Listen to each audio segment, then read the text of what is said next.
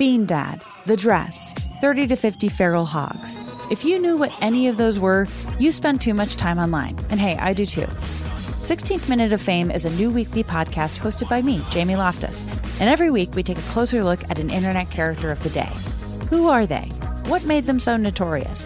How did the internet or the algorithm choose them? And what does a person do when they're suddenly confronted with more attention than the human psyche can handle?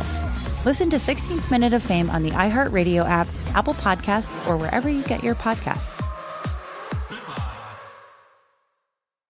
Bring a little optimism into your life with The Bright Side, a new kind of daily podcast from Hello Sunshine, hosted by me, Danielle Robay. And me, Simone Boyce. Every weekday, we're bringing you conversations about culture, the latest trends, inspiration, and so much more. I am so excited about this podcast, The Bright Side. You guys are giving people a chance to shine a light on their lives, shine a light on a little advice that they want to share. Listen to The Bright Side on America's #1 podcast network, iHeart. Open your free iHeart app and search The Bright Side. Imagine you ask two people the same 7 questions. I'm Minnie Driver, and this was the idea I set out to explore in my podcast, Mini Questions. This year, we bring a whole new group of guests to answer the same 7 questions, including Courtney Cox, Rob Delaney, Liz Phair, and many, many more. Join me on Season 3 of Mini Questions on the iHeartRadio app, Apple Podcasts, or wherever you get your favorite podcasts. 7 questions, limitless answers. We start the rehearsal and I'm up there, I'm singing, I'm dancing, I'm smiling. And then she stops the whole rehearsal. Everybody stop. She goes, look at him. You see him? He's sick. He's here. He's singing. He's smiling. You got to learn from him. And I was like, oh, that's me. So it was a moment of like positive reinforcement, made me feel I can do this. And then the year later, 8th grade, I come back and I get the lead. I'm Little Abner and Little Abner. Okay. And, I'd been bitten. I loved it. And I just wanted to do it. And every time I tell a story how like, throughout my schooling, they would always be like, oh, you've got what it takes to do this. So my parents would come to the shows and the director or the teacher would say, your kid's got the thing for this. And my parents, oh, thank you. And we get in the car. My dad would be like, that bitch is crazy. Don't listen to her. You're going to be a doctor or a lawyer.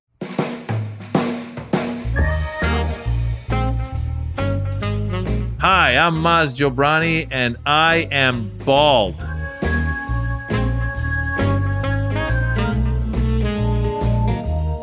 Hi, friends. Welcome back here to Off the Beat. It is I, your trusty host, Brian Baumgartner. Today, I have a very special treat for you because, as you just heard, my guest is the hilarious actor and stand-up comedian Maz Jobrani. Now, if you know anything about Maz, you know comedy isn't his only specialty. He actually studied political science at UC Berkeley and then later dropped out of his PhD program to do what? Yes, to pursue comedy.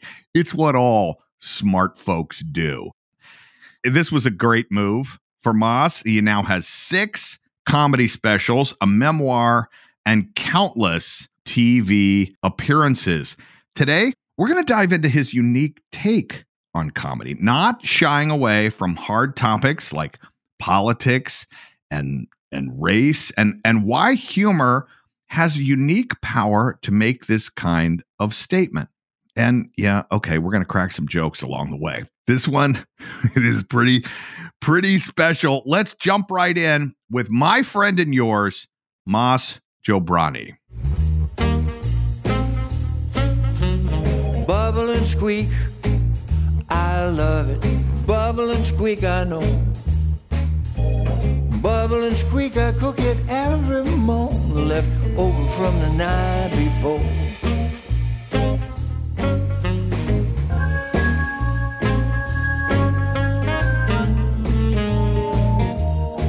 Hi, Maz. Hey, Brian, how are you? I'm great. How are you? Thanks for joining me. Thanks for having me, buddy. What's going on? Hey, you know what? Not a whole lot, but I'm excited to see you. Where are you right now? I'm in Los Angeles. Where are you? Okay. Well, so it's a rainy day in Southern California. I'm there as well. It's insane. Yeah. Crazy, right? Yeah. And there's nothing more boring than talking about the weather, but it's a reality that's happening. It's a reality, and it's here. also, my whole life I've been in California, like since I was 6 years old, and the only time I remember it raining almost this bad was I think I was like in the 5th grade in Northern California, and cars were literally like the water was up to the window. Yeah. And it was crazy. And they made us evacuate. We lived on a hillside. They made us evacuate. I don't think I've seen it this bad since. And this might be worse than that. I mean, worse and better and all of the above. Yeah. No, it's insane. Cars stopped today, stuck right around my house in rivers of water trying to get through. But it's so nutty. But you know what? It's warm and cozy here. Yes. Between the two of us. I want to talk about your career. I have a little bit of an existential conversation about comedian versus actor. We'll do that, but I first want to start back at your youth. You were born in Iran, but came to California very early on. Is that right? Yeah, so I was born in Iran, and then late 78, as there was protests in the streets of Iran. The leader back then was the Shah. And the Shah was a monarch. He was a king. He had helped modernize the country. Okay. And he had gotten the country to some level of prosperity. But he had people that didn't like him because he was a king. And so clearly, there were many groups that couldn't be vocal against him. He had a secret police and all that kind of stuff. Okay. So there was all these different groups that were critical of him or opposed him. And what happened was these protests started out in the streets of Iran. They got bigger and bigger and bigger. And what would happen is his military or somebody would show up at the protests and they would shoot into the crowd and somebody would die. And then that would cause more protests to just grow and grow and grow. And so eventually, late 78, my father was on business in New York. And he told my mom, he's like, why don't you bring the kids to New York for a couple of weeks? And he said, hopefully things will cool down and we can all return. And we didn't expect to stay this long because really we left my baby brother back there. I came with my older sister, Miriam, at the time. I was 6. I guess she must have been 8. And I always like to say we packed for 2 weeks and we stayed for 44 years now. Jeez. Yeah. You just never went back. We never went back because things got worse and worse. And early 79, the Shah actually left. And that's when the revolution really happened. And there was actually a great documentary that was on HBO recently called Hostages that kind of talked about that time and how Ayatollah Khomeini comes in. And really, I think a lot of people at that time thought, oh, this is going to be great because now that the Shah's gone, we'll have a democracy and everyone will get along. Well, actually, it got worse because what happened was you ended up with this religious fundamentalist regime that didn't care about, women's rights, LGBTQ rights, religious minority rights. They let us, then we ended up in a war with Iraq. So millions of people died there. And we've seen now more and more recently how brutal the regime is with executing people and imprisoning people. And just last year, they killed Mahsa Amini, who's this 22-year-old girl walking down the street with her hair out of her hijab just a little bit. And so it became even more brutal. And it's been hard to be away from Iran for 44 years. And I'm very American. I grew up watching baseball and football and, playing those sports and knowing American media. But there's always been a part of my heart that has remained in my childhood home. And it also breaks my heart to see the young people of that country suffer the way they have. So really all I could hope for is for a free Iran where they could be fully democratic like we are. Well, we're kind of democratic. We're going the other way. Would you say growing up, like how important was it for your parents for you to feel a connection to Iran? Or were you just trying to become sort of fully Americanized as a 6, 7, 8-year-old? I mean, not that you were fully conscious, but looking back. I don't think that my parents even thought about it like that. I think that they assumed, because my parents, imagine being at that time, my mom was probably in her mid 30s or so, and my dad was in his mid to late 40s. Imagine if that far into your life, you had to get up and just go to a totally different country. You don't speak the language. You barely speak the language. You're there. the good news was my father, since he was a successful businessman, he had the resources financially. He'd brought a lot of money over, which, by the way, he ends up losing then in bad real estate investments. But still, to come over here, I don't think that they were consciously going, oh, we must make sure our kids speak Persian and eat the Persian food and all that. It was just assumed that that's what it was. Okay. So they would speak Persian to us. We would speak Persian to them. There were times, actually, because my reading and writing in Persian continues to not be that great because I left when I was in the first grade. So there were times when they would sign us up for like Persian classes on a weekend, and I hated it. I was like, oh God, I hate this. So, but really culturally speaking, and for them, it wasn't like they even had an option. It wasn't like my mom was going to be like, oh, I'm going to, my dad wasn't going to be like, I'm going to watch less American sports so that you become more Iranian. It was just like, I'm only going to speak to you in Persian, and you're going to respond to me in Persian, and that's all there is to it, you know? Okay. What about you assimilating into learning English, going to school? Obviously, you're learning English in school, right? Yeah, well, I actually went to an international school in Iran, so I already spoke English. But coming to America, I mean, you know, as a 6-year-old and then 7 and all those young ages, you don't want to be different. You know what I'm saying? It's like the last thing you want is to be different. And first coming over from Iran to America, Iran, I think, had some European influence. So my mom would dress me up a little more European-y, and already in America, they're like, you know, what's wrong with you? Why are you wearing those clothes? And then there was times when like just little minor things became big things in our grade, right? So we had a day called Pizza Day, and Pizza Day was where every kid was going to bring some ingredient to the school. We're going to cook pizza together. This is, I think, 3rd grade. Okay. And so I was in charge of sausages. So I go grocery shopping with my mom and my aunt, and in Persian, the word for hot dog is sosis.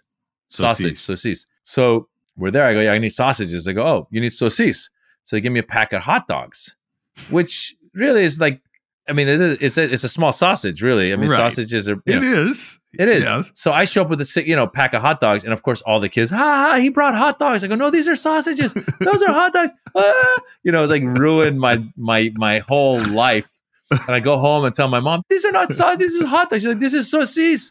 Now, that story comes full circle when years later, I went to study abroad in Italy when I was in college. I go to a pizzeria, and they have pizza with hot dogs on it. And I'm like, you bastards! I was right all along. So, yeah. So I was just trying to blend in, man. I just wanted to be American. I mean, I played baseball. I American culture. Like, that's probably where I discovered.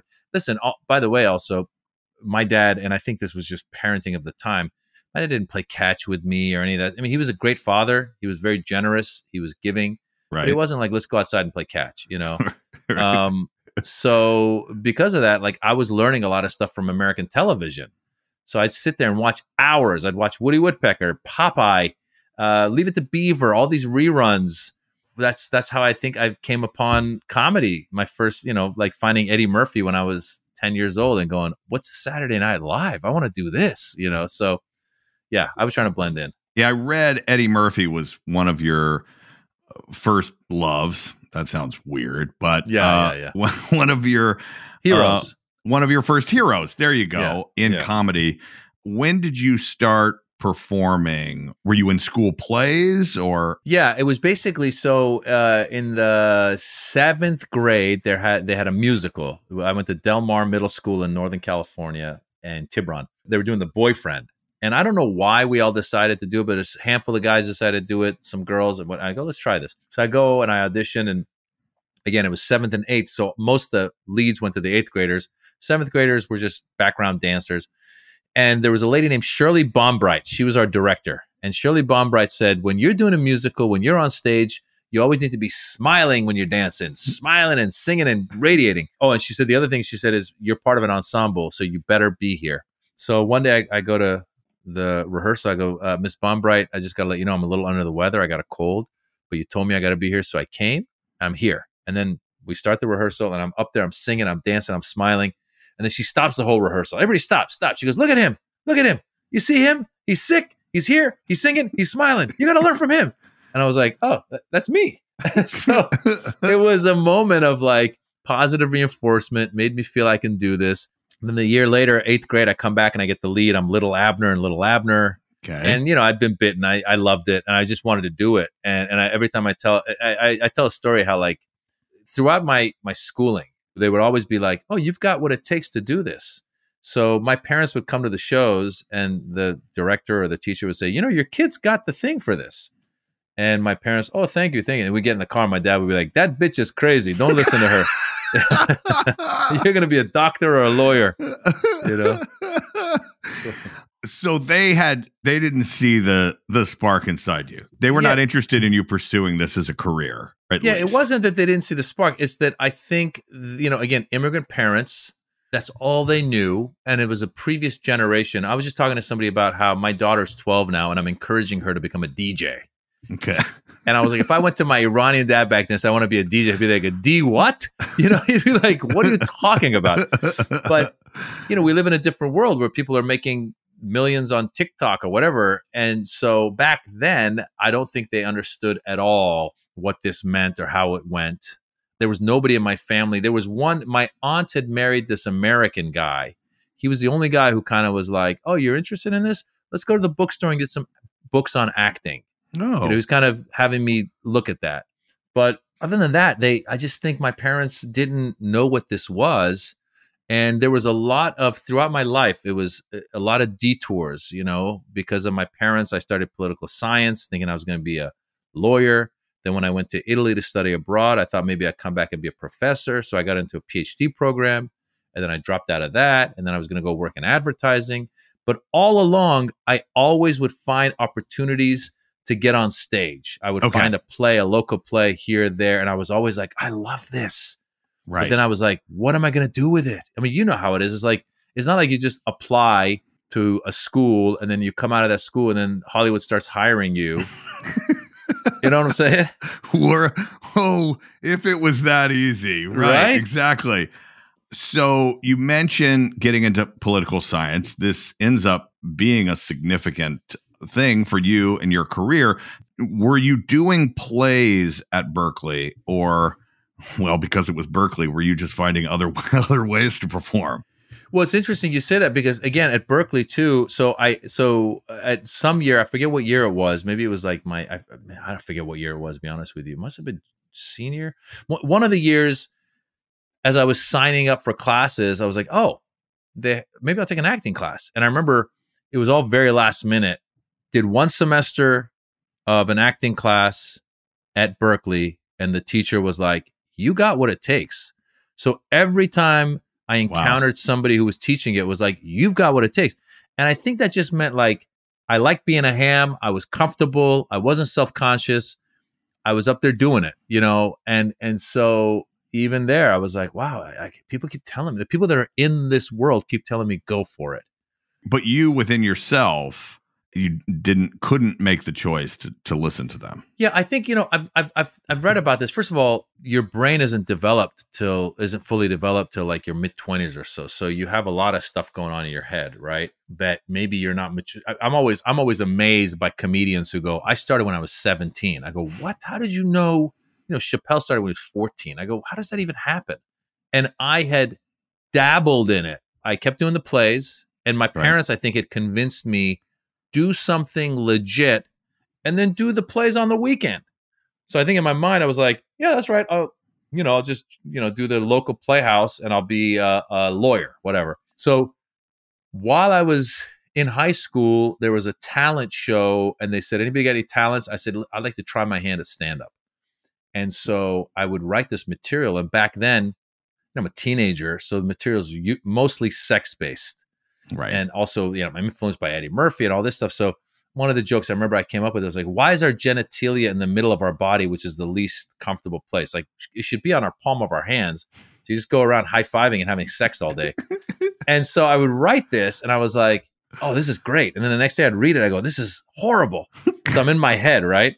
And I ended up canceling. I was like, guys, I can't do this. I just freaked out. And I was actually lucky, I think, that I canceled because they said, okay, if you're not going to perform, you need to at least show up and help run the show, just like by seating people and stuff. So turned out the audience for that show were basically a bunch of juvenile delinquents. So if I went up there and died in front of those guys, it would have probably, quashed my dreams for the rest of my life. Right. But I didn't do it, which, by the way, just a side note, years later, there's a comedian named Jeremy Hotz who's very funny. I saw him doing that joke. I'd never done it. I saw him doing it, which makes you go, oh, a professional did it. It wasn't that bad of material. But so I tried, I didn't do it. Then when I was at Cal, one day I was having just this like horrible day, and I'm sitting at this bar. It's called the Bear's Lair, and they say stand-up comedy competition, and it was already on. It was like we got to watch it, and it was like National Lampoon's young comedian, of the country or whatever. And the two guys who went up there, I knew one of them, and the other guy I didn't know, but they were horrible. And I'm watching them, and I go, my God, if they can do it, I can do it. And I always say, you're inspired by greatness and mediocrity, right? And so then I said, the next time I get a chance, I'm going to do this. So then I was listening to the hip hop station. They go, there's a comedy competition. Submit your tapes. So I just came up with a tape of me doing different accents and like a dating tape and me being different characters. I submitted it, and then they hit me back. They go, congratulations, you're one of 16 finalists. So all of a sudden, I was in this stand-up comedy competition. Wow. I had no material. Right. And I had to start writing it. And I wrote like this 5-minute sketch that was just me doing different accents. And then I went to the hip-hop station to promote it. And I quickly found out I was the only non-African-American comedian in the whole thing. Okay. And then while we're promoting it, they start doing Yo Mama jokes. And they all know each other. They're all on the stand-up comedy circuit. I'm not. And they're like, yo mama this, yo mama that. And I'm sitting in the middle. I'm like, what am I doing? And again, Brian, what was interesting was the guy who put this competition together was like a real estate agent who I think was trying to make a quick buck. So he'd gotten a theater in Oakland and was going to do this show with all these people. And I guess he had trouble selling tickets. And again, I think I lucked out, because if I'd gone up in front of whatever it was, few thousand people, African-American crowd, and done my little stupid act, I would have bombed.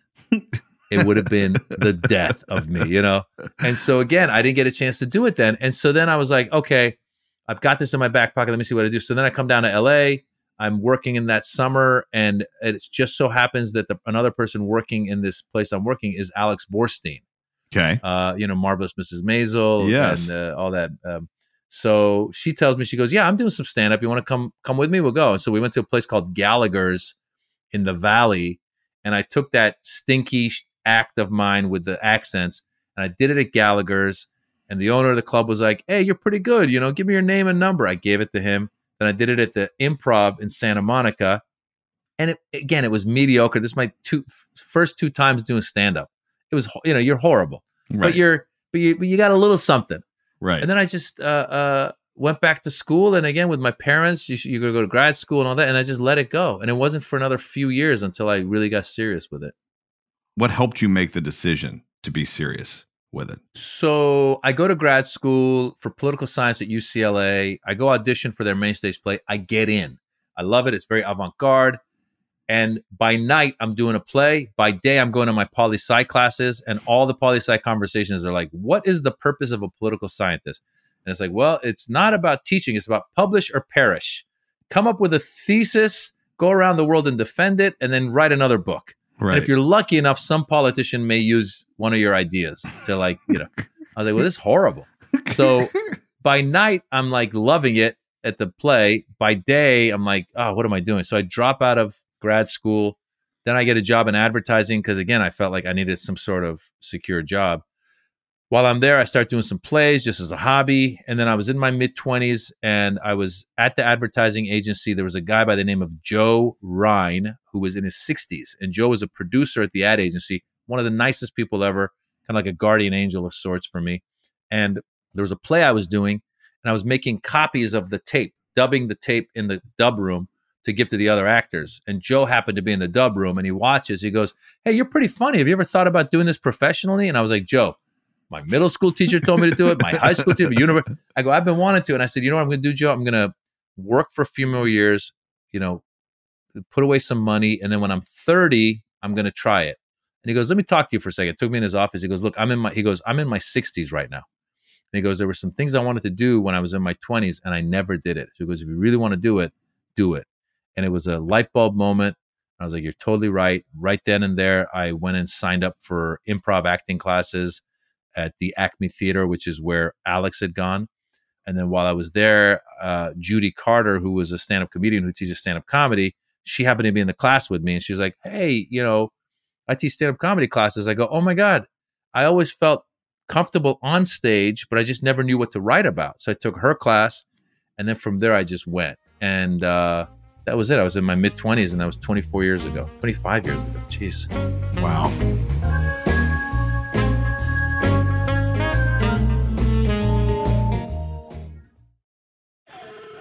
Bean Dad, The Dress, 30 to 50 Feral Hogs. If you knew what any of those were, you spend too much time online. And hey, I do too. 16th Minute of Fame is a new weekly podcast hosted by me, Jamie Loftus, where every week I take a closer look at an internet character of the day. Who were they? What made them so notorious? Why did the internet choose them? And what does a person do when they're suddenly confronted with more attention than the human psyche can handle? I'll be talking to internet historians, experts, and yes, the main characters themselves to get a fuller picture. Because I think that even outside individual experiences, a character of the day tells us something about how the internet worked at that time and how the attention economy developed into the freaky three-headed dragon it is today. Together, we probably won't be able to properly log out, but we can take a walk down scary internet memory lane and see one day a little more clearly. Listen to 16th Minute of Fame on the iHeartRadio app, Apple Podcasts, or wherever you get your podcasts. Imagine you ask two people the same exact set of 7 questions. I'm Minnie Driver, and this was the idea I set out to explore in my podcast, Mini Questions. This year, we bring a whole new group of guests to answer the same 7 questions, including actress and star of the mega hit sitcom Friends, Courtney Cox. You can't go around it, so you just go through it. This is a roadblock. It's going to catch you down the road. Go through it. Deal with it. Comedian, writer, and star of the series Catastrophe, Rob Delaney. I shouldn't feel guilty about my son's death. He died of a brain tumor. It's part of what happens when your kid dies. Intellectually, you'll understand that it's not your fault, but you'll still feel guilty. Alt-rock icon, Liz Phair. That personal disaster wrote Guyville. So everything comes out of a dead end. And many, many more. Join me on Season 3 of Mini Questions on the iHeartRadio app, Apple Podcasts, or wherever you get your favorite podcasts. 7 questions, limitless answers. Hi there, I'm Bob Pittman, Chairman and CEO of iHeartMedia. Welcome to Math and Magic, Stories from the Frontiers of Marketing. This week, I'm talking to acclaimed musician and entrepreneur, Mr. Worldwide himself, Pitbull. A lot of artists in general, people that are very creative, sometimes tend to overthink. That's one of my number 1 rules. Don't ever overthink. You can think ahead, but don't overthink. And what I mean by that is when they start to write a record, they're like, oh, that's not the line. Oh, that's not this. Oh, it's not that. And everybody has a creative process. I'm not knocking it. For me, I just let it flow. In these exciting times, we're looking to the math, the strategy and analytics, and the magic, the creative spark, more than ever. Listen to Math and Magic on our very own iHeartRadio app, Apple Podcast, or wherever you get your podcasts.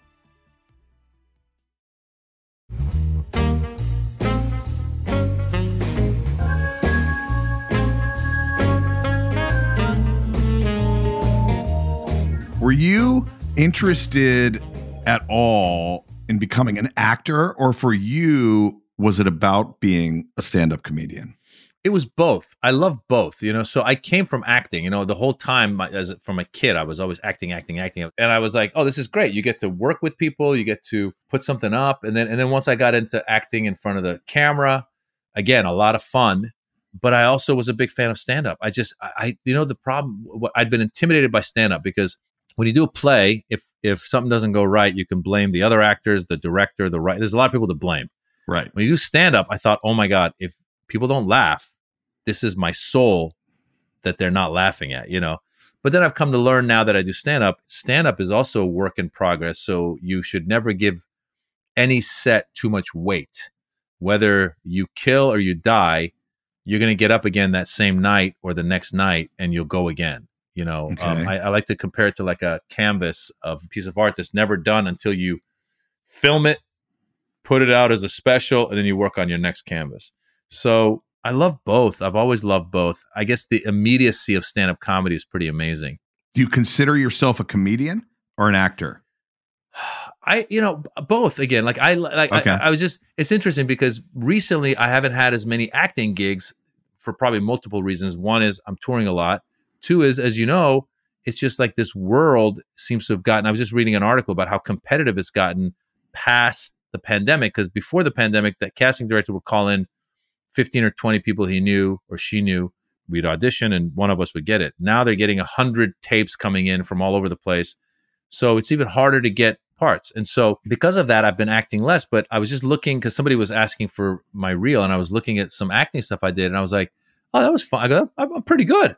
So I'm confident in what I've done and I'm confident in being able to do it again. And I want to do it again. And really, it just comes down to like, A, wanting to be involved in quality projects, B, getting a chance to do stuff that's fun and challenging. I took an acting gig one time. They were doing this play called Homebody Kabul, which was written by Tony Kushner. Yes. And the director was Frank Galati, and they put it up at the Amundsen Center. And Maggie Gyllenhaal was playing one of the parts, and Linda Eman. It was a good, all New York actors. And I thought to myself, gosh, when else am I going to get a chance to do a show at the Amundsen Center? And the only thing was, I played this doctor. I do basically like a 2 or 3 minute monologue describing the injuries that have happened to this woman. And it's all very technical. And then I'm done. And I got nothing else in a 3-hour play. And I'll be honest with you, at first I was like, oh, this is going to be cool. And then the more I did it, I was like, what am I doing? Because also it was taking away my nights, because usually I'm a stand-up, so I got to go do stand-up. And it got to a point where I brought a guitar. I was learning guitar backstage. I was having fun with the other actors. I would go for a run around downtown LA while they're doing the play. I'm jogging. That's amazing. A couple of times I left the show, went to the Comedy Store, did a set, and came back just to take a bow. Stop it. I swear. And then I thought, I was like, you know what? I'm never going to do a project again because, so-and-so's in it. I want to be in it. It's like, no, you should do it because it's something that excites you. Otherwise, you're just going to be like a weekend. You're going to be like, I'm done, The Comedy Store you just brought up. Talk to me a little bit about your history with the place and how it affected your career. Comedy Store is like the mecca of stand-up comedy. I guess it was like 99 or so. And the way you used to become a regular, Mitzi Shore, who's Pauly Shore's mother, was the owner of the club. And you would have to be recommended by another comedian. There was a comedian named Mike Marino. He's still a friend of mine. Mm-hmm. I got him to recommend me. And then when you're recommended, that means on Sunday night when they're doing the open mic night, after all the open micers, which by the way, is a circus. It's like you get like, pimps and you get like crazy people. It's really crazy. After all those, you get the showcasers. And so people that have been recommended. So you do 3 minutes. And if Mitzi likes you, they get word back to you to come back a few weeks later to do 6 minutes. You do 6 minutes. If she likes you, somebody gets word to you. She doesn't talk to you, by the way. It's like very mafia. She doesn't talk to you. Yeah. She would sit in the back. There's an exit, like a little exit sign right at the back of the original room. Yes. The original room is this dark room, and there's an exit sign at the back of the room from the stage that you have to walk through. And Mitzi would sit at the chair right next to it. She'd be eating her popcorn. So every time you're done, you walk past her, but she wouldn't talk to you. Like you're nobody still. So 3 minutes, 6 minutes, no talking, come back and do 10 minutes. Once you did the 10 minutes, if she liked you, on the way out, she would grab your arm and then, she'd tell you you're a regular, which means now you can come perform there on a regular basis. So I did my 3, 6, 10, and then I'm passing by her, and it felt like a lifetime. Like it's only 20 feet, but it felt like a mile. And then she grabbed my arm, and I was like, oh my God, it's happening. I go, this is where Eddie Murphy used to perform. This is where Robin Williams. I'm thinking to myself, this is it. My career's taking off. She pulls me in. She goes, you're very funny. And that's how she used to talk. You're very funny. I go, thank you, Mitzi. She goes, I'm going to make you a regular. I go, thank you, Mitzi. She goes, have you ever thought about wearing the outfit? I go, what outfit? She goes, the hat and the gown. I go, hat and gown? She goes, yeah, the hat and the gown. I go, oh my God. She wanted me to wear a turban and a dishtasha on stage. And I was like, sure, that sounds like a great idea. And so then I walk down the stairs and I go, what did I just agree to do? And I'm freaking out. I go, oh my God, I got to wear a turban on stage. And I was like, this will be the end. And so then she was old at the time. So I'm thinking to myself, okay, this is a Sunday night. I go, by tomorrow when the booker calls me, I'm hoping Mitzi's forgotten about the outfit. So the booker calls me. The first thing she says, her name is Corey. She goes, Maz, congratulations. I heard you're regular. I go, yeah. And she goes, and Mitzi told me you're going to wear the outfit. I was like, oh no. So now I'm talking to Corey. I'm like, Corey, listen, I don't know if I should. I'm not, what happens if I don't? She goes, do I really have to tell you? Like, meaning like, you're not going to get any spots. And then she tried to convince me. She goes, listen, Mitzi is a genius. She sees something in you. She helped Roseanne Barr create her character. Andrew Dice Clay came up with the Dice Man at the Comedy Store. This is Mitzi seeing something for you. Just do it. And now I'm like debating, how do I get out of not wearing a turban on stage? So now I start negotiating with her. I'm like, listen, what if I do my act and then at the end I have a character and he puts on the turban? She's like, that's great. And then I go, what if I do the act and then at the end he doesn't put on the turban, but he's like this Palestinian guy, whatever. I had all these different characters. Right. Finally, after a little bit of research, I was reminded, first of all, my father had moved back to Iran at that point. And then there had also been some Iranian, I don't know, commentator or comedian or something who used to go on the Persian TV stations here in Los Angeles, which does everything in Persian and it broadcasts all over the world. And he used to make fun of the mullahs in Iran. So supposedly he was at a outdoor rally somewhere and some supporters of the mullah showed up and they threw rocks and they blinded the guy. So I took that as my ammunition and I called Corey, the booker. I said, Corey, listen, I've been doing the research. I'm getting the turban together. Just so you know, first of all, my father's in Iran. So if I do this and word gets back that his son is making fun of mullahs, he might be in trouble. I go, secondly, there was a guy here who made fun of them and they threw rocks. They blinded him. So I said, they might even come after me. I go, worse yet, they might come after the club.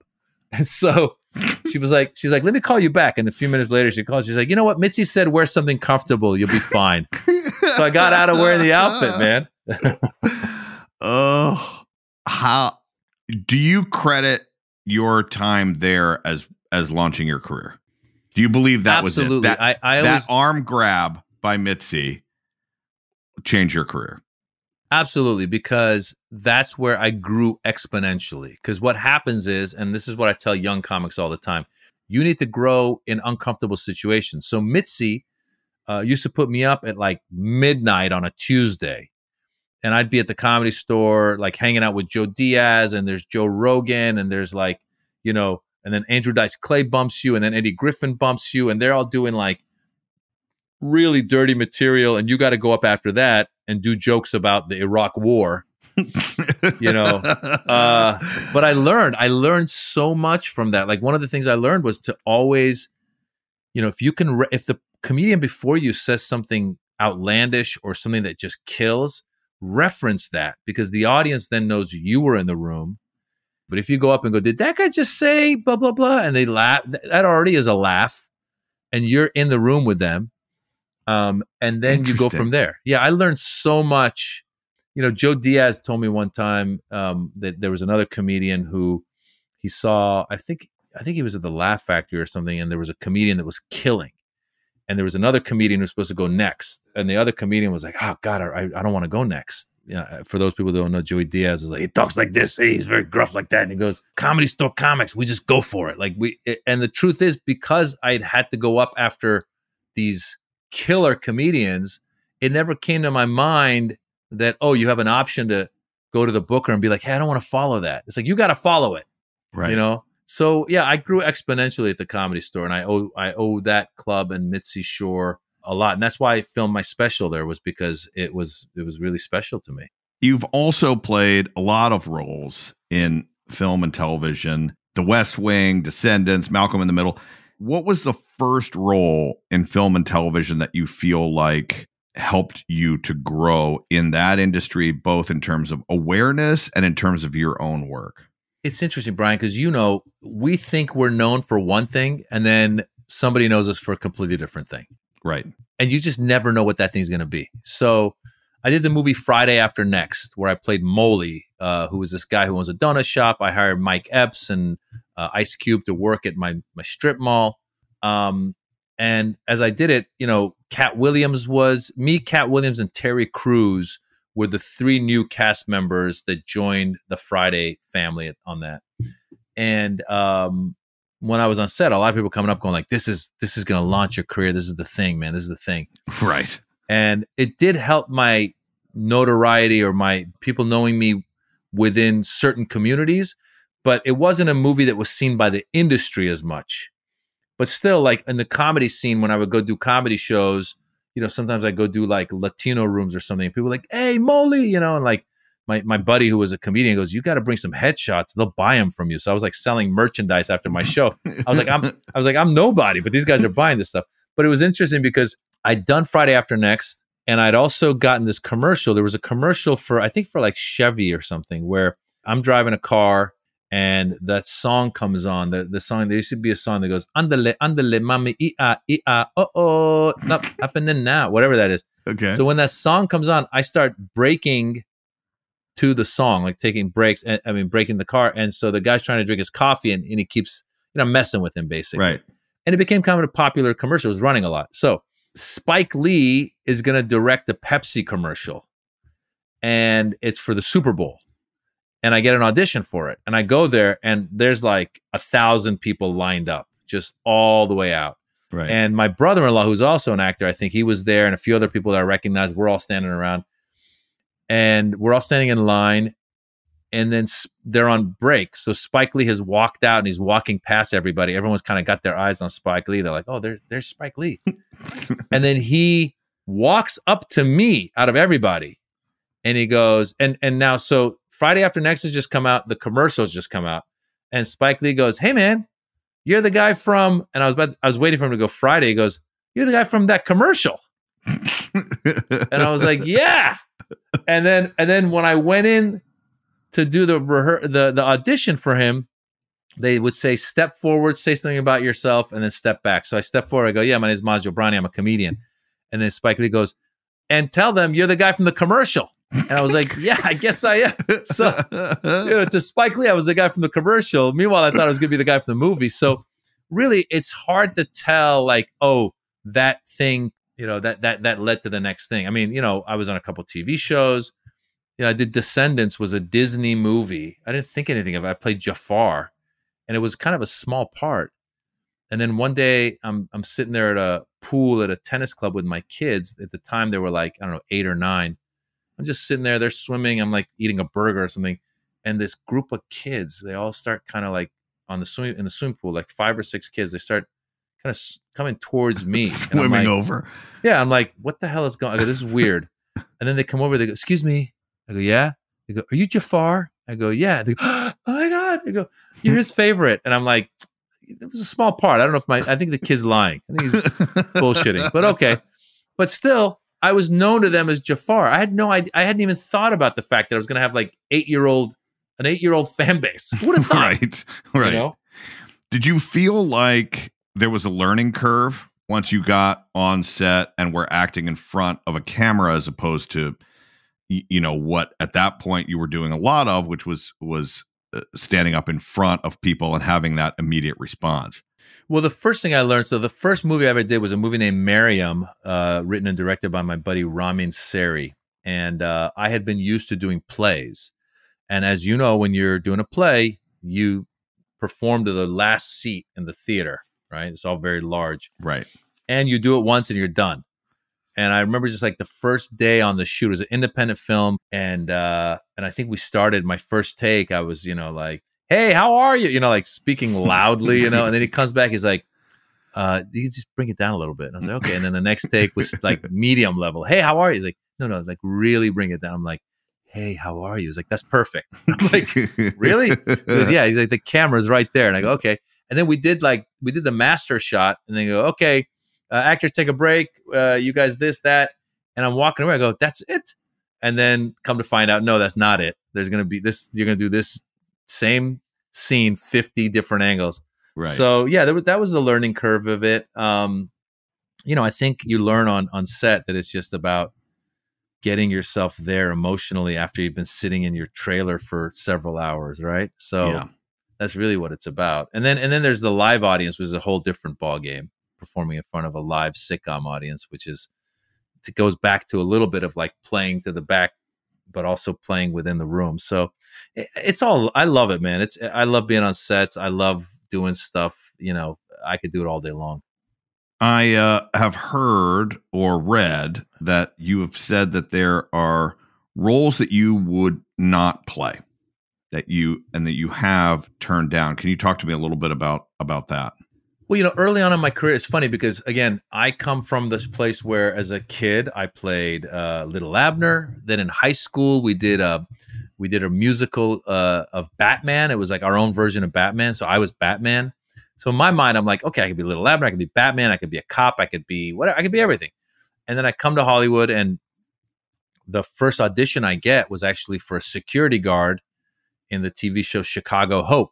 I auditioned, and the next day my agent calls me and goes, hey, I got another audition for Walker, Texas Ranger. He's like a European terrorist.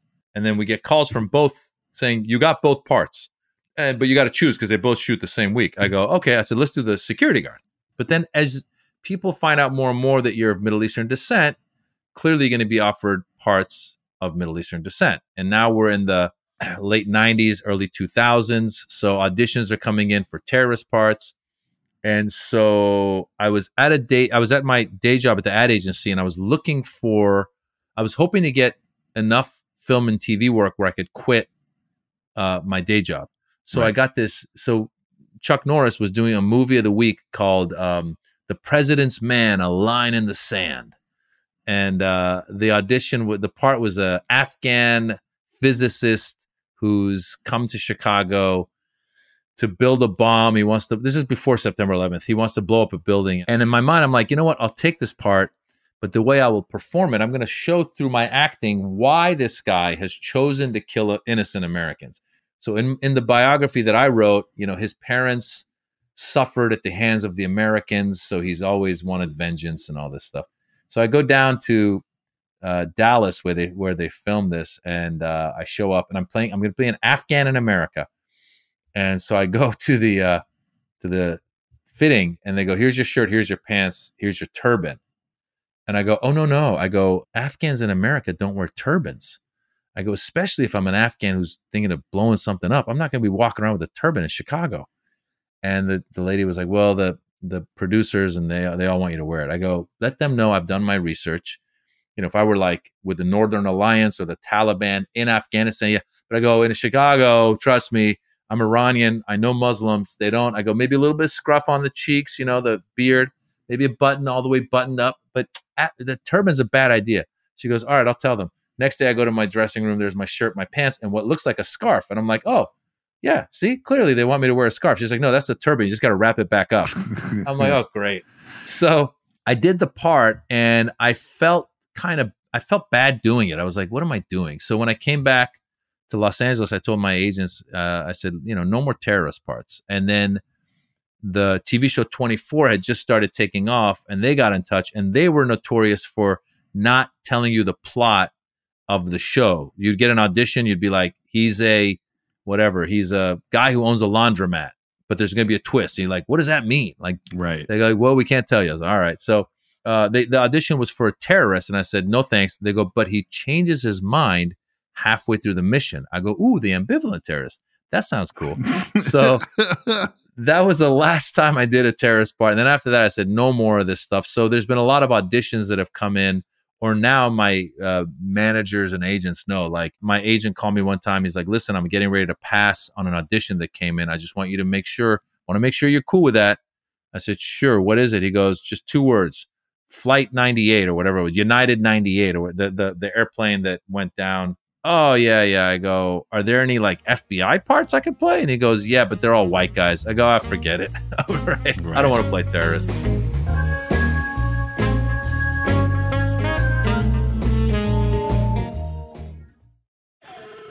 Bean Dad, The Dress, 30 to 50 Feral Hogs. If you knew what any of those were, you spend too much time online.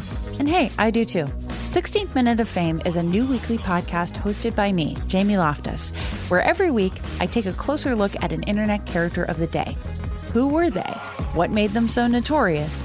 Why did the internet choose them? And what does a person do when they're suddenly confronted with more attention than the human psyche can handle? I'll be talking to internet historians, experts, and yes, the main characters themselves to get a fuller picture. Because I think that even outside individual experiences, a character of the day tells us something about how the internet worked at that time, and how the attention economy developed into the freaky three-headed dragon it is today. Together, we probably won't be able to properly log out, but we can take a walk down scary internet memory lane and see one day a little more clearly. Listen to 16th Minute of Fame on the iHeartRadio app, Apple Podcasts, or wherever you get your podcasts. Imagine you ask two people the same exact set of 7 questions. I'm Minnie Driver, and this was the idea I set out to explore in my podcast, Mini Questions. This year, we bring a whole new group of guests to answer the same 7 questions, including actress and star of the mega hit sitcom Friends, Courtney Cox. You can't go around it, so you just go through it. This is a roadblock. It's going to catch you down the road. Go through it. Deal with it. Comedian, writer, and star of the series Catastrophe, Rob Delaney. I shouldn't feel guilty about my son's death. He died of a brain tumor. It's part of what happens when your kid dies. Intellectually, you'll understand that it's not your fault, but you'll still feel guilty. Alt-rock icon, Liz Phair. That personal disaster wrote Guyville. So everything comes out of a dead end. And many, many more. Join me on Season 3 of Mini Questions on the iHeartRadio app, Apple Podcasts, or wherever you get your favorite podcasts. 7 questions, limitless answers.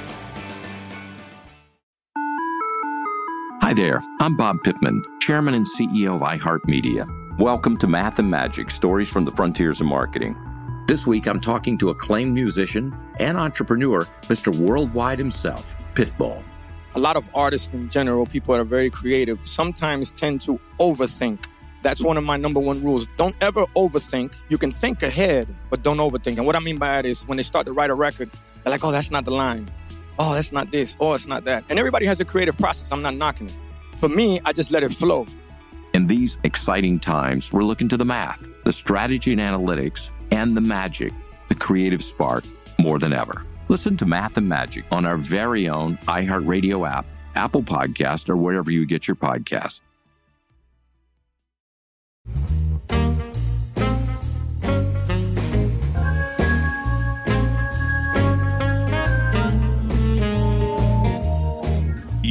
You've written a film script called Jimmy Westwood, American Hero. Is this true? Is this well, no, on this your is horizon? This was a movie that we actually did a few years back. You did it? Yeah, we did it. We filmed it. So it was the first film I ever wrote. I wrote with my friend Amir Ohebsian, and then our director was Jonathan Kesselman. It was basically my homage. I was a big fan of Pink Panther growing up. So it was kind of like my Persian Pink Panther.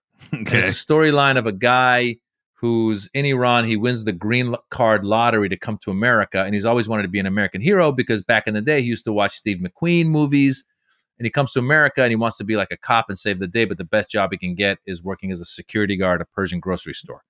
And from there, he goes on to get involved in this plot. Anyway, the movie was such a great experience because I got to get a lot of my friends to come on and do the movie with us.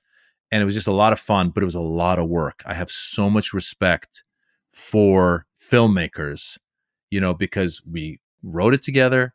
We crowdfunded the money. It's we awesome. ended up distributing it ourselves. And the truth is, it was like, it wasn't a financial success, but the first week we came out, we were in 4 theaters, and per screen average, we were number 4 in the box office mojo after Captain America. That's awesome. And I was like, look at that. I got the screenshot of it and everything. And and to this day, there's clips of it now that people put on social media. So every once in a while, I'll see it circulating and I'm like, that's my film. So yeah, it was a cool experience. You've done not 1, not even 2, but 5 comedy specials, starting with Axis of Evil in 2007. The Axis of Evil, that started as a tour, right? Yeah, so I've actually done 6 comedy specials. 6 comedy specials. Yeah, I just keep, I think the key is, Brian, that I keep talking about my life And so as my kids grow, as I grow, as things change, you know, and also things I'm observing, I think like, you know, I'm not a sit down and write jokes kind of guy where they're just evergreen jokes that I'm going to be telling forever and ever. Right. So because of that, I've been forced to, or I keep getting up at the clubs in LA, and I keep, you know, writing new material. And so the Axis of Evil comedy tour was a tour that actually started at the Comedy Store. Mitzi Shore put me and a few other Middle Eastern comedians together right a little bit before September 11th. She was like, I think there's going to be she had like an epiphany. She goes, there's going to be a need for a positive voice for Muslims in the world. Yeah. And so she saw that, and then we toured, and then that turned into a comedy special. That was in 2007. And then my first solo special was called Brown and Friendly in 2008. And then I've gone on and done, you know, the last one was called Pandemic Warrior, where I filmed it in Dubai.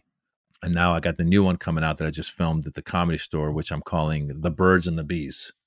The Birds and the Bees. How do you decide when it's time to film the special? Is there a date and you say to yourself, I got to be ready by now, because if not by this date, because if not, I'll just keep tinkering? Or do you wait until you feel like you're ready for it?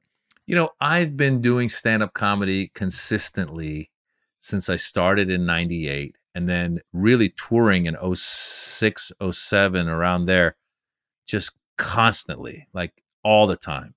And so you're out, you're doing, you know, in town, you're doing 15, 20-minute sets. You tour, you do 1-hour sets.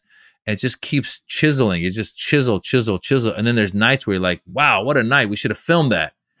And really, like, you know, usually around 1.5 to 2 years in, you've got this nice hour plus. And then you start talking to your agents and managers. You're like, listen, guys, this is ready to go. You're ready now. Yeah, let's find the right place for it. What's going to make it special? And, you know, this time around, like I said, I thought, since I've filmed specials in Dubai. I've filmed the special in Stockholm, Sweden. I filmed the special at the Kennedy Center. I've done LA. And I was like, I've never done a club special. And I said, this is where I got my start. So let me go back. At the beginning of the special, I tell the story of the whole turban thing again. And yeah, it was great. I mean, it's, you know, the other thing I've learned in this business is you have to create your own opportunities. Because if you don't, ain't nobody going to call. Right. You know, so I'm constantly just trying to create opportunities, and it's just in my nature. I can't stop running. I think some immigrant mentality. I can't just put my feet up and play video games. In case it's not clear to everybody listening now, Maz is an incredibly smart guy.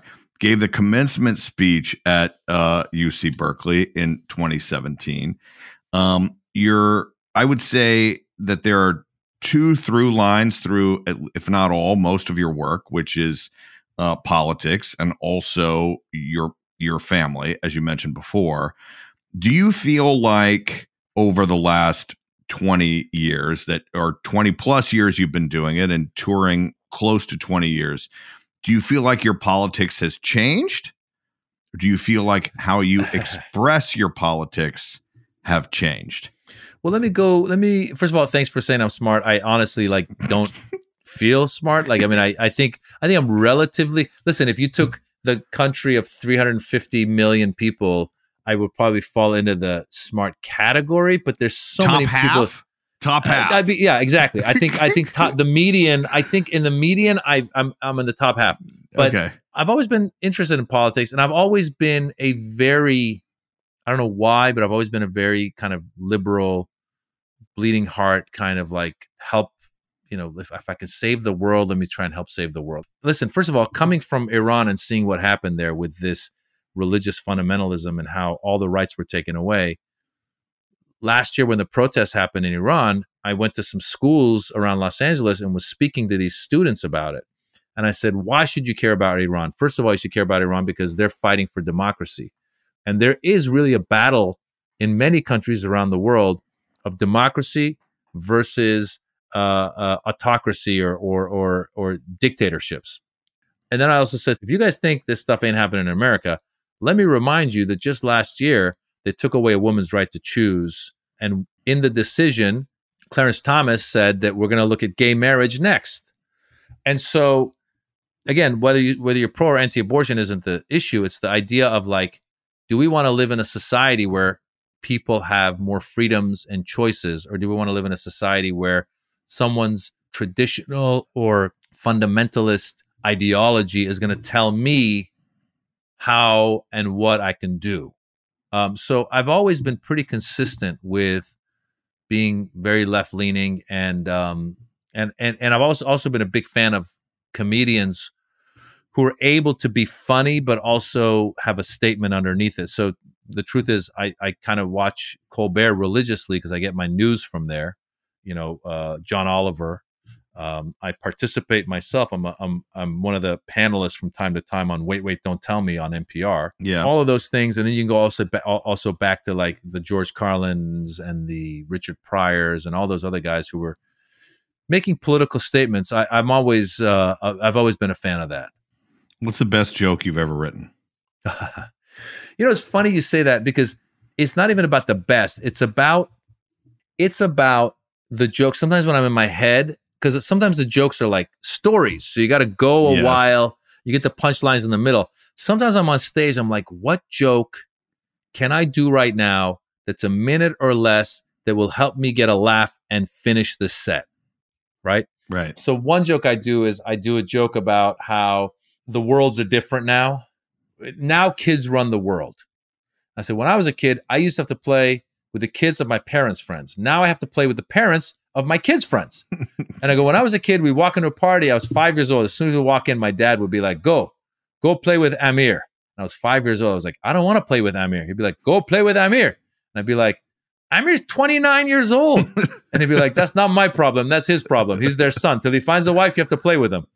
So that's one joke that I do. The other joke that I'll be honest with you, now that you're asking my favorite, it might be my favorite. I was a big fan of Bjorn Borg's when I was a kid. And a lot of people that aren't of our era don't know who Bjorn Borg is. Bjorn Borg, for those of you who don't know, was a tennis champion. He was like the Roger Federer or the Djokovic or the Nadal of my era. He was this amazing tennis champ. And he famously played John McEnroe in a U.S. Open match in the early 80s. He lost, and he said what he did, he didn't even wait around for the trophy ceremony. He walked out, he went to his hotel room, he jumped into the pool, and he said, I never played tennis again. Like, that was it. He was done. Well, he was my tennis hero, and I hadn't heard about him in a long time. I'm on tour in Sweden. He's Swedish, by the way. I'm on tour in Sweden. It's this grueling tour with a different city every night. So I run out of clean underwear. So I tell the promoter, I go, I need underwear. He goes, go over there. We're at the airport. He goes, go buy it over there. So I go to buy underwear. They have Borg underwear. And it hits me, oh my God, Bjorn Borg has a line of underwear. That's what he's been doing all this time. He's got like an underwear line. So I buy the underwear. And so when I do this joke on stage, I tell that whole story and I go, and I'll be honest with you guys, I bought this underwear. It's the most amazing underwear. I've been recommending to all the guys, buy the Borg underwear. It's amazing. I go, now when I walk down the street, my balls just play tennis with each other. And then I make the sound and I go, and then I go, advantage, left nut. I go, it comes with an announcer. So it's a fun bit. And it was, yeah. So that's one of my favorite ones. Oh, that's awesome. You also have written a memoir. Yes. I'm not a terrorist, but I played one on TV. Writing is hard. I mean, I know you do a lot of it in small form, writing jokes or telling or writing stories. Rewarding for you? Absolutely. First of all, what was great about writing a book, it was like especially it's about yourself, is therapeutic. Because you're writing about stuff in your past, you have to think about it. You talk to your parents about it. A lot of memories come back, and it was great. It was very daunting. And what I would do is, so I got a guy originally as a touring comedian. I got this guy. I go, hey, his name was John Methvin. I said, why don't you? We hired him to write it with me. And the truth is, as I got going, I realized, I like writing. Like I want to write with my own voice. So I would write it. I would send it to him. He would help shape it, send it back, and then we'd go. So it was kind of like having an editor before having the editor. Okay. And it helped because also I do better if I have a deadline and if I have a partner that helps with the deadline. Because if I don't have a partner, I've got 50 projects just swirling in the air, and I might not get to it between walking the dog, dropping off my kids, kissing my wife. There's a lot going on. So so it was daunting, but having deadlines, having an outline. So it's about don't look at it as like, oh, I got to write a 300-page book. Look at it as I got to write 15 chapters. Right. And then start with each one and go and go and go. And in the end, you're done. Right. You're clearly thoughtful. I wonder your feeling about this. For me, so much about telling jokes, being funny in stand-up is about that live delivery. Whereas when you're writing and you're expecting someone to read it, by the way, this is why I think Steve Martin is such a genius, because I will read his books and they still make me laugh. Did you find anything particularly challenging about that? It was interesting because I think my first draft came across almost too serious. Okay. And the editor came back and said, listen, you're a comedian. You need to make it funnier. So then I was like, okay, now I got to find ways, like you said, for it to read funny. Right. That's a little bit of a challenge too, because as you said, like, how does it read funny? But the one thing that it does give you is it gives you, whereas in stand-up, you're going to cut a lot of the fat because you're telling a story, you got to keep it moving. With writing, you know, just keep it in. Keep it in. It's even like The Godfather. When you read The Godfather, it's very different than watching it. Because I tell people, I go, when you read The Godfather, you find out that Vito Corleone feared one man, and that was Luca Brasi. And the only reason he feared Luca Brasi was because Luca Brasi was kind of a wild card in terms of his level of intelligence. Now, when you watch it in the movie, they try to convey some of that, but Luca Brasi's nervous of Vito Corleone, right? So their thoughts, and Luca, you get to go into that, which is kind of cool. So yeah, being funny was a little difficult, but I tried as much as I could. And I think, for the most part, I've gotten pretty good feedback. I'm always like pleasantly surprised when somebody shows up at one of my shows and has my book. I'm like, oh wow. And I sign it, I know. Yeah. All Things Comedy. You have a podcast on All Things Comedy called Back to School, right? Well, I had. It's done. We're done it's with done the podcast for now. So what happened was I did this podcast called Back to School with Maz Jobrani. It was me and my opening act, Tehran, who's another fellow comedian. And really, it was just like, it became an excuse to talk to interesting people. But really, it started with my kids asking me questions that I didn't have the answers to. So I was like, rather than me Googling, why don't I bring experts? Right. So we had like a guy named Frank Figluzzi, who used to be an FBI agent. We had a guy named Firuz Naderi, who helped land the rover on Mars. We had a lot of interesting people come on, and it was very interesting to me. But as the touring started again, I realized I don't have as much time, and I've really got to start focusing on dedicating my time. So we basically put it on ice for now, and perhaps I'll get back into a podcast at some point. But for now, I'm just really focused on the touring and maybe pitching TV show ideas and all that stuff. I know how difficult the touring schedule is. I respect the hell out of you for doing it. I think I'm in the middle of being on the road for 8 consecutive weeks, part of weeks. So I feel you, and I want you to know how much I appreciate you coming on here and taking a little time to share with us your journey and your experience. I wish you all success and congratulations on the 6th comedy special. Seventh. The 7th. Yeah. Now yeah. we're at 7. You said 6. Well, yeah. Now we're at 7. Let's count them. Axis of Evil, Brown and Friendly, I Come in Peace, I'm Not a Terrorist, but I Play One on TV, Immigrant, Pandemic Warrior, and this is The Birds and the Bees. The Birds and the Bees. On YouTube. It's coming out. It's coming out at the place of your comedic birth. Maz, thank you so much for joining me. Brian, thank you for having me. I really appreciate you.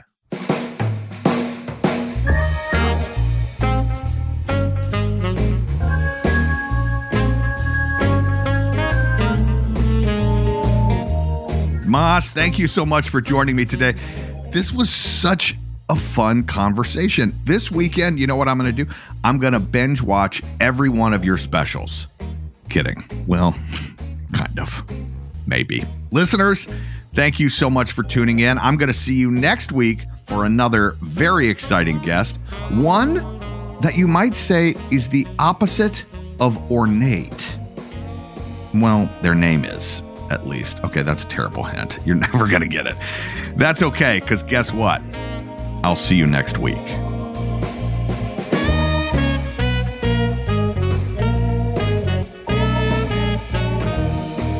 Off the Beat is hosted and executive produced by me, Brian Baumgartner, alongside our executive producer, Ling Lee. Our senior producer is Diego Tapia. Our producers are Liz Hayes, Hannah Harris, and Emily Carr. Our talent producer is Ryan Papa Zachary, and our intern is Sammy Katz. Our theme song, Bubble and Squeak, performed by the one and only Creed Bratton.